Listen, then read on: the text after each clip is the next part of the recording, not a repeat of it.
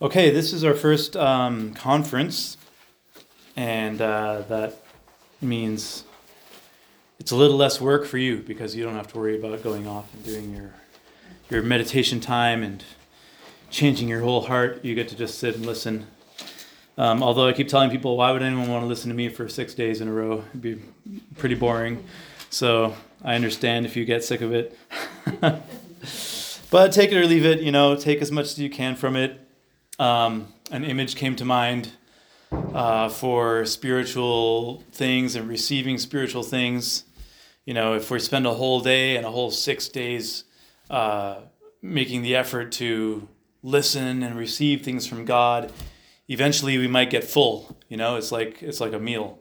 You can only enjoy so much before you get stuffed, and then it's not enjoyable anymore, right? So I think there's a little bit of wisdom in just taking your time and kind of not thinking that you constantly have to be getting wonderful new lights from every moment of the retreat, right?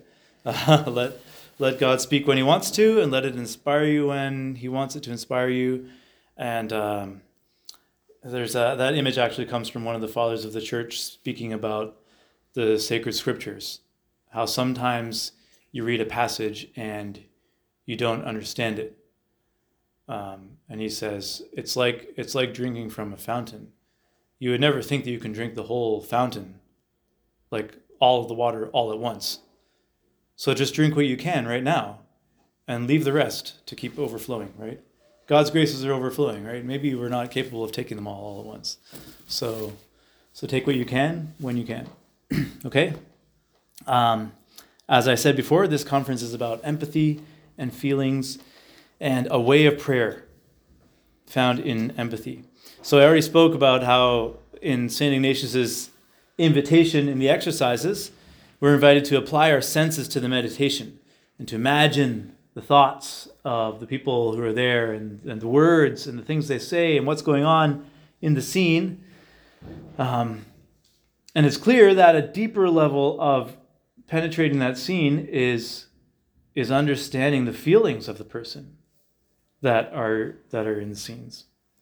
And we're supposed to put ourselves there as if we're one of the characters or just an added person there. And I think that's a real ability that we should develop. I mentioned as well the 30-day spiritual exercises, how it's really like living with Christ in those moments. I remember doing the meditation on the calming of the storm at sea, which I think we will do together. And that was it was like watching a movie, like a really dramatic movie, the waves and everything and the storm. And we got to spend a whole hour. Maybe that event took even less than an hour. So it was like real time. We got to spend as much time meditating on it as it actually would have taken in that time. We only spent 30 days, so we didn't get to spend like 3 years with Jesus the way His disciples did. But it's still something similar. And that whole idea of pausing it and being with Jesus there in the scene and talking to Him, and even kissing His feet, adoring Him. It's a real way of being in His presence. So the imagination is a great help. But I think there's a step further that we can take, which is rather than just imagining or seeing the externals, trying to get inside the hearts of the people. Like we did with Mary in the last meditation. Getting into their heart. Involving the whole person. The greatest commandment that in Jesus' words, is love the Lord your God with all your heart, all your soul, all your mind, and all your strength. He lists off parts of us that are supposed to love God. It's a way of saying you need to love God with your whole person, every part of you, meaning not just my mind.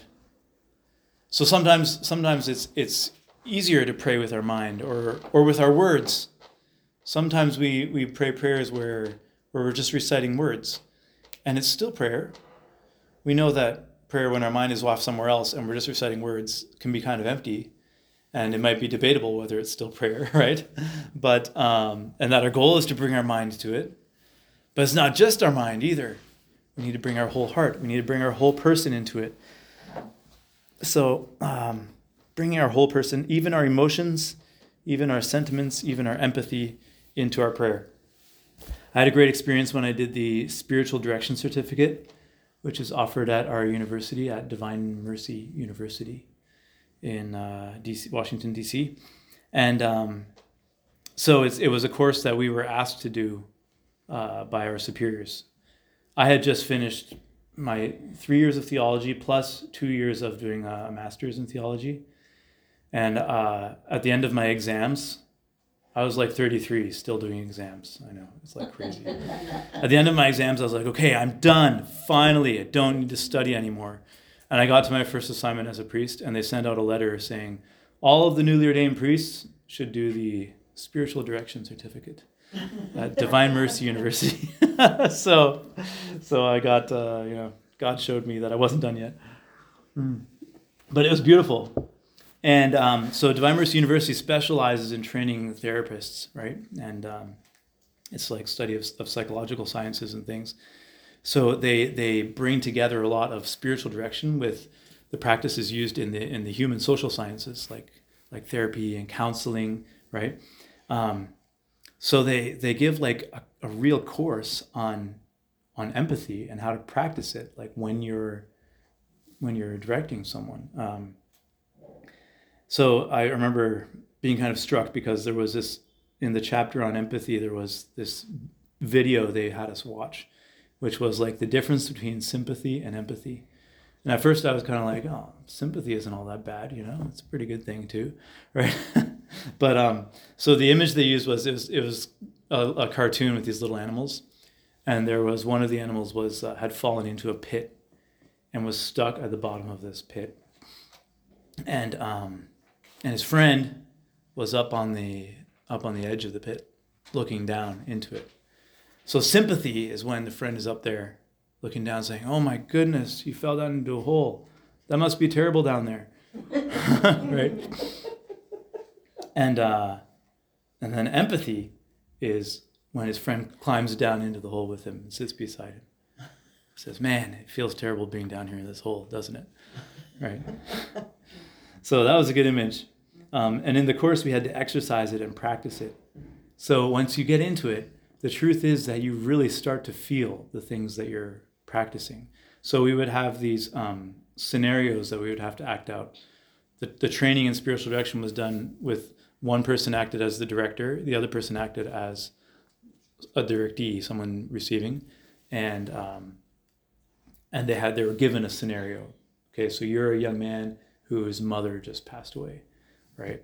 And then we would have a third person who's the observer, who gives both of them feedback afterwards on, especially to the director, on how the session went. And in this session, the director was supposed to be practicing empathy, right? But I found that even the one who was acting, even when I was in the role of the person acting out the scenario, it was such an exercise in empathy, because I had to imagine how this kid who just lost his mother would feel, and the sorrow in his heart. And I even had to kind of act it out in a way, right? So both of us would get the experience of exercising empathy, and then being trained in how to show it and how to reflect it, and the kind of questions that you ask, and the sounds that you make, and the way you look at the person, and all of that's being critiqued mercilessly all the time, right? It was a great experience, very, very good learning experience. It's such a good course. It's to the point where most of the people doing it afterwards, they say, "I don't ever want to go back to spiritual direction the way I had it before," because there's so much more penetration of the person when you allow yourself to be with them and to feel with them.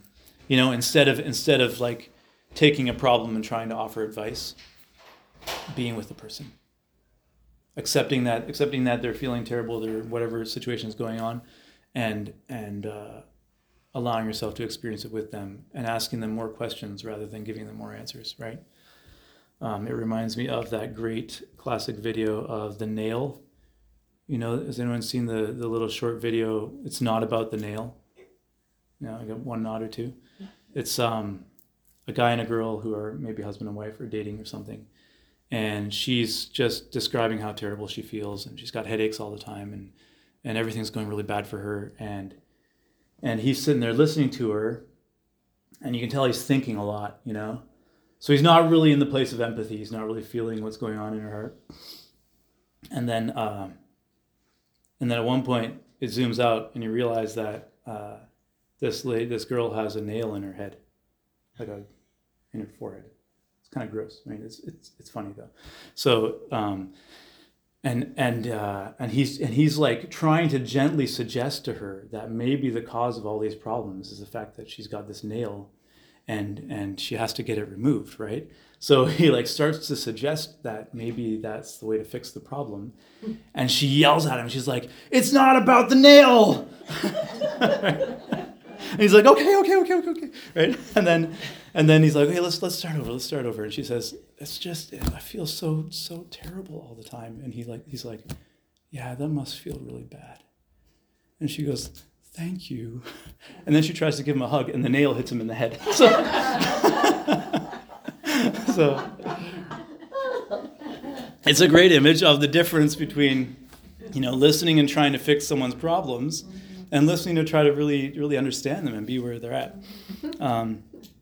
So, I don't know. You're all women, and for me, it was a big eye-opener.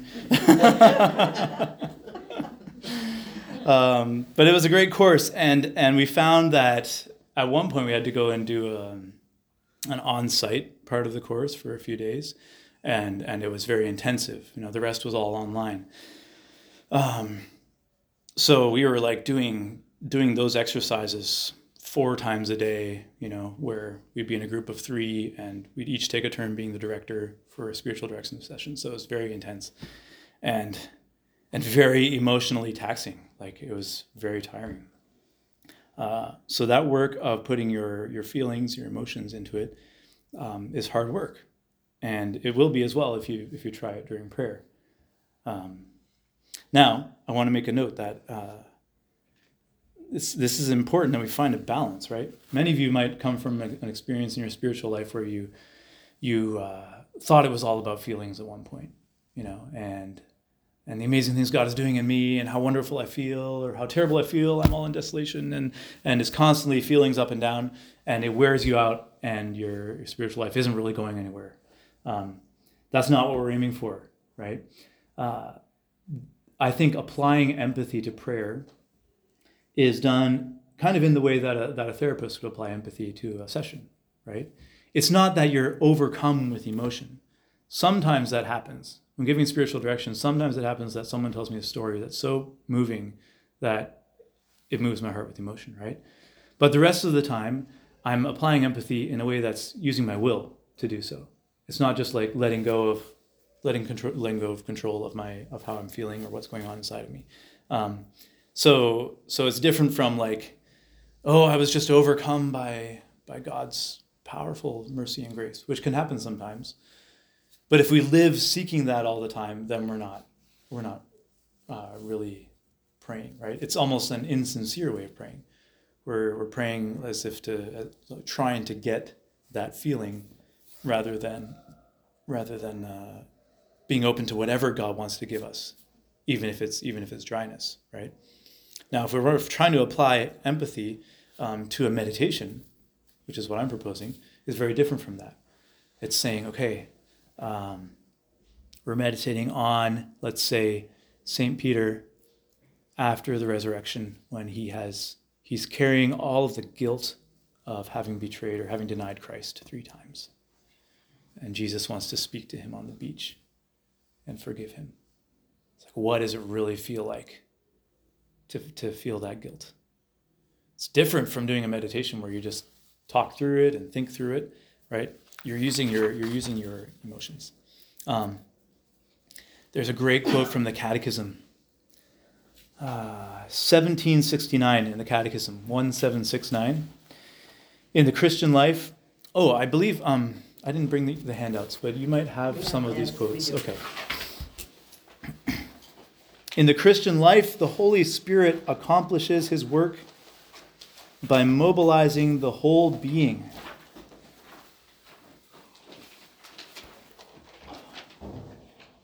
Mobilizing the whole being with all its sorrows, fears, sadness, as is visible in the Lord's agony and passion. In Christ, human feelings are able to reach their consummation in charity and divine beatitude. Charity and divine beatitude. So Christ, who was really human, but he was the perfect human, had strong emotions and experienced emotion. This number of the Catechism mentions both his passion, but also his divine beatitude and his charity.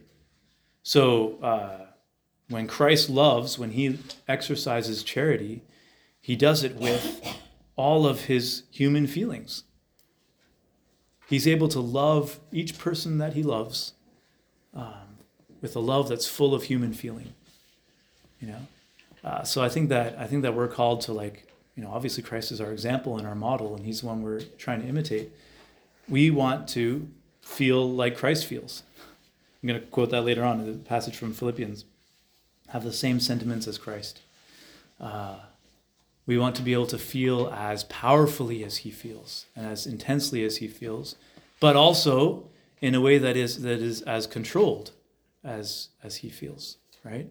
He's able to apply the fullness of human feeling and emotion to each instance, to each person, and to his love for each person. He's able to apply the fullness of human sadness and sorrow and pain in his agony and in his passion. Christ wasn't oblivious to it. When his friend Judas betrayed him and then came and gave him a kiss as a sign of betrayal, he felt in his human heart the fullness of the human emotion of betrayal. So we have a great way of connecting with Christ through the human emotion that he felt in our meditations and in our prayer. It's a beautiful way of penetrating deeply into those scenes that we're going to meditate on. I gave this talk to the novices, and I have a whole bunch of quotes from our spirituality. The Legionaries' document on formation echoes this in I think I found 10 different places. But there's some that are really interesting. One is where it talks about how priests are supposed to form a love for the church. And I think this applies to everyone, that our love for the church isn't just supposed to be a love that's kind of intellectual. Can love ever be intellectual? I mean, our love for the church is supposed to include, it says, feeling all of her joys and sorrows deeply. When we pray for the church, we feel what the church is suffering, and we feel the joys of the church.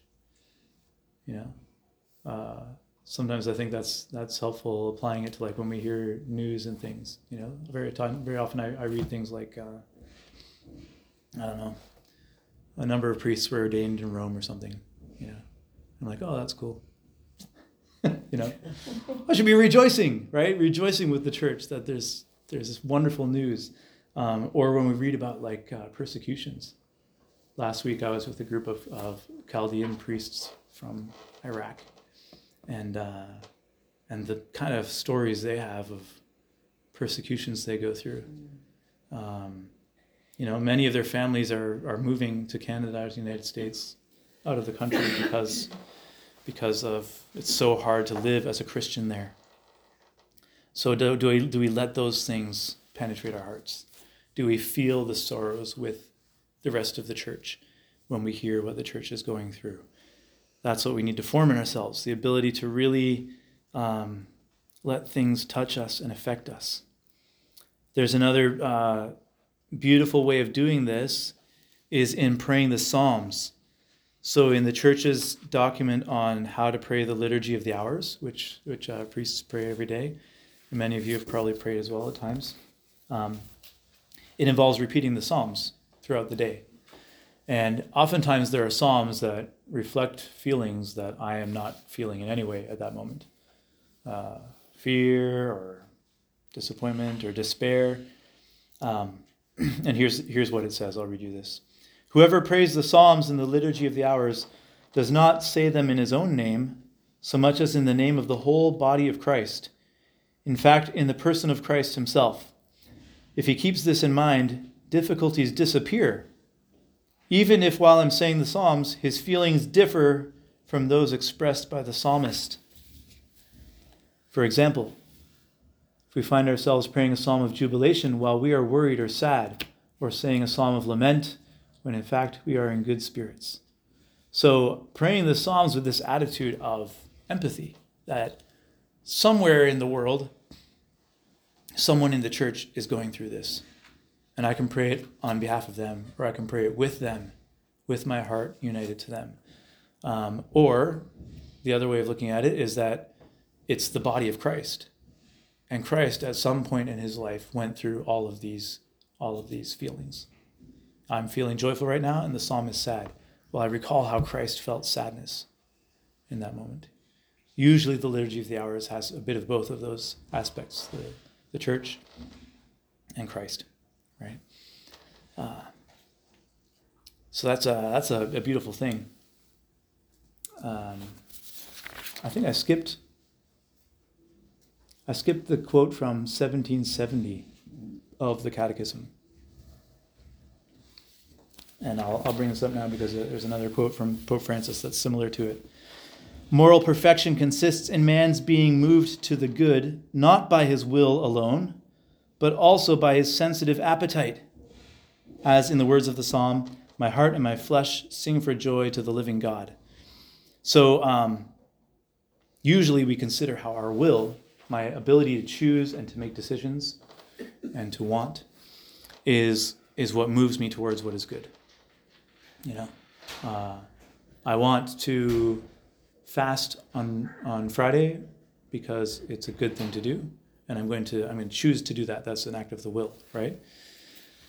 But moral perfection goes beyond that. Moral perfection is when there's also a desire. You also have the sensitive appetite. I also feel a longing for that good thing that I'm choosing. Okay, so maybe a better example than fasting, because sometimes it's pretty tough to feel a desire for fasting, right? But a good example might be, I know that it's morally good to serve the poor, to give people at the street corner something to eat, for example. So I'm going to make the decision with my will that I'm going to do that. That's a very good thing to do, and it's right, and you're gaining lots of graces by doing so. You've reached even better perfection when you feel a desire, a longing to serve the poor. When your sensitive appetite is also involved in it. You see the poor person and you feel, I really wish I could give that person something, right? And then you do it with the sensitive appetite involved. There's more moral perfection in that. That's straight from 1770 of the Catechism. And then Pope Francis says, this is from Amoris Laetitia. We have to arrive at the point where the good that the intellect grasps can take root in us as a profound affective inclination. That means, by affective, he means the affections, our feelings, our desires, the longing in our heart. So it's not just that we know what's good or that we want to do what's good, but it's that we feel the love for what's good, right? It's that idea of the whole person, right? It really makes sense when you think about it. Like God doesn't want us just to think about things or just to will things. He wants us to use every part of our human person that he's given us, which includes the emotions, includes our feelings, right? Of course, always in balance and in control, right? The balance between our reason and our feelings is very important here, right? That I'm able to control it in a way. I'm able to keep myself from feeling too much or from going too far with emotion. I'm able to direct it towards what I know is good, instead of letting them run away on their own. So we are supposed to reach the point where we can see things with the mind of Christ and feel things with the sentiments of Christ. There is two good quotes from St. Paul about that. That's 1 Corinthians 2:16, is when he speaks about taking on the mind of Christ. And there he quotes Isaiah. Isaiah asks the question, who has known the mind of the Lord? As if to imply that nobody really knows the mind of the Lord. And St. Paul counters that, and he says, but we have the mind of Christ. So in the Old Testament, they might have thought it impossible to know the mind of the Lord. And yet Christ has granted us the ability to know what's in his thoughts. But that goes complementary with Philippians 2 verse 5, where he tells us to have the same sentiments as Christ. Identifying more with Jesus Christ, becoming more and more like him, means taking on his mind and taking on his sentiments and his feelings. It's really beautiful. This is what we know to be true when we study something. If you've encountered a priest right out of his seminary formation, right? He just finished all of his studies, but he doesn't have any experience yet. And I'm still growing in my experience too, right? But there's a big difference between having known something intellectually and having experienced it, right? So that's what we're seeking in the Gospels. That's what we're seeking when we meditate on the Gospels. You can study the heck out of the Gospels and get to know a whole bunch about what's written there. But in prayer and in meditation, we're trying to experience what happens in the Gospels. We're trying to have the experience that Mary had, or the experience that St. Peter had. Okay, now there's a great thinker, Hans Urs von Balthasar, who speaks about this. He speaks about how there are archetypes in the Gospels.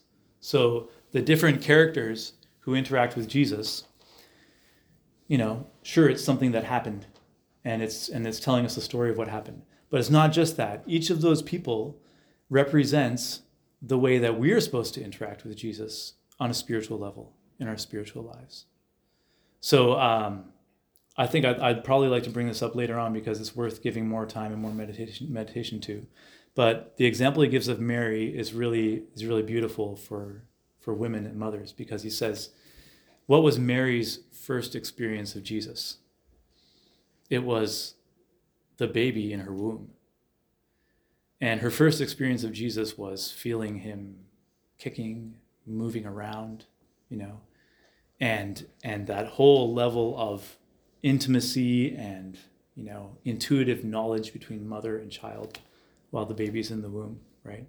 I don't know, they say babies know their mother's voice before they're even born, right? And so that's a model, that's like a pattern of one of the ways that we can relate to Jesus. Have you ever done a meditation of meditating on Jesus inside of you, as if you were Mary? Whoa.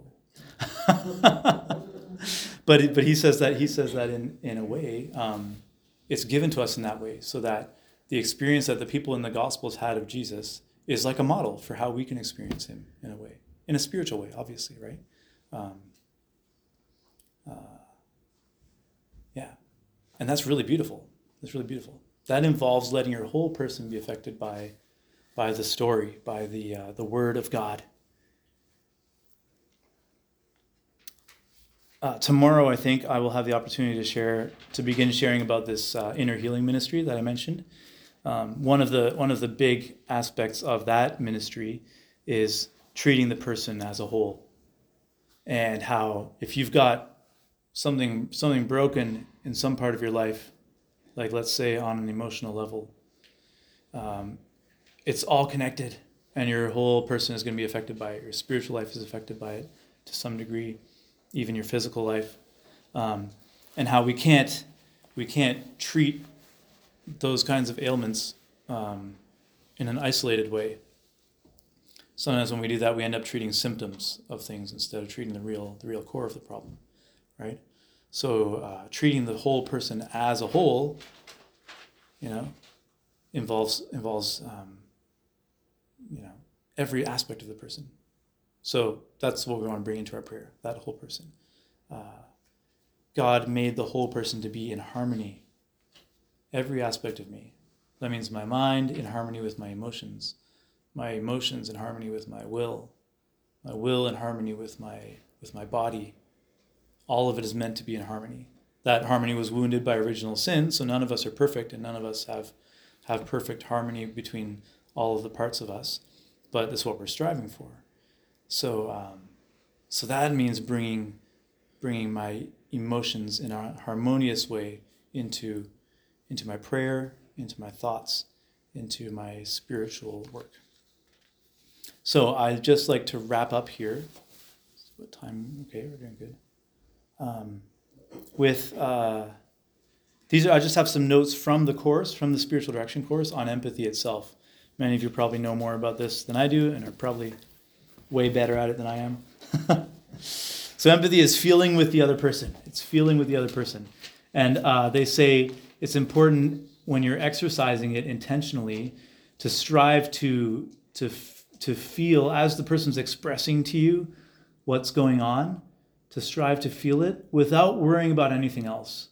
Like the moment that we start to focus too much on how I'm communicating to them that I care about them, or thinking about what the source of their problems might be, it gets in the way of really understanding the person. In prayer, that's not so much a problem because you're not actually talking to someone, right? St. Peter's not going to sit beside you and tell you how he feels. But if your imagination takes you that way in prayer, it can be a great way to pray. It can, and I think some of my meditations are along those lines. Like, sit down beside Peter and ask him to tell you what it was like. Great way to do it, but do it while feeling with him, right? So we're not trying to cry, right? We're just trying to let it affect us. Trying to open the door to let it affect us. We're not trying to force ourselves to feel something. We're just opening the door to let it move something in me. Not thinking too intellectually about what they're saying, about what's going on, but paying attention to the feelings of the people who are there. There's a lot of strong feelings in the Gospels, a lot, and we'd be missing the point if we didn't let them move us. So, yeah, I already said that. The difference between sympathy and empathy, we already talked about that. It's one thing to understand how badly it hurts. It's another thing to be with the person and feel how badly it hurts. It might be interesting to try allowing it to happen even when the person is wrong. So what they speak about in the course is how empathy means experiencing the world of the other person, fully experiencing the world of the other person. So in spiritual direction, you might have times when someone comes in and they're like, I'm talking to a young person who's doing drugs, and their parents don't want them to do drugs anymore. They feel so judged and they feel like it's so unfair. And in my head, I'm thinking, well, your parents are right.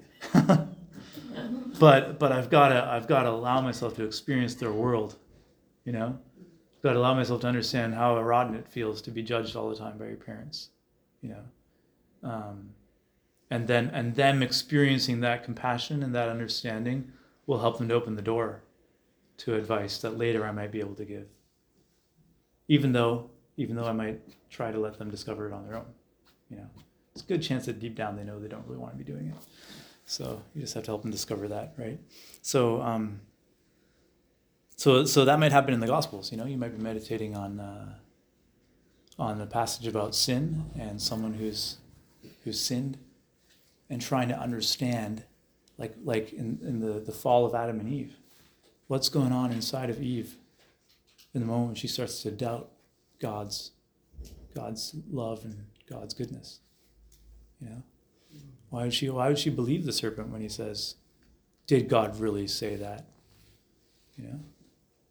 And like experiencing what's going on inside her heart and her feelings might like awaken the fact that happens in me sometimes. I might realize that's happening to me. Now, you might think that's dangerous, like if you're meditating on Judas at his moment of despair and suicide, you don't want to get too far into it, right? And it's true, like even in therapy and counseling, you're not supposed to identify fully with the person. You have to keep it always as if you were that person. I'm feeling this as if I was Eve or Judas. I'm not, right? I'm applying empathy. I'm trying to feel what they feel, but I'm not. I'm not actually doubting God's goodness. I'm not actually despairing in God's mercy. I still know who I am. I still know the truth of God's love. Keeping balance there. There's one last paragraph of this talk, and it's the best part, the empathy of Christ. So exercising empathy is like Christ. And it's not just because he shows so many examples of it throughout the Gospels, where he's moved by people's sorrows, or he's brought to tears even. He weeps for Lazarus. He wept over Jerusalem. But empathy is the essence of his whole mission on earth. Christ who, that image of coming down into the hole? We're going to do a meditation on the incarnation. Christ contemplating the world before him, full of sin and evil and brokenness and hurt. And instead of fixing it from the outside, he says, I'm going to go down there and be there with them. I'm going to go down there and experience it with them. I'm even going to take on a human body with human emotions so that I can feel everything that they're going through. It's the best example of empathy you could ever have, right? The best, most amazing, most beautiful, most moving story of love, which we're going to contemplate more in these days.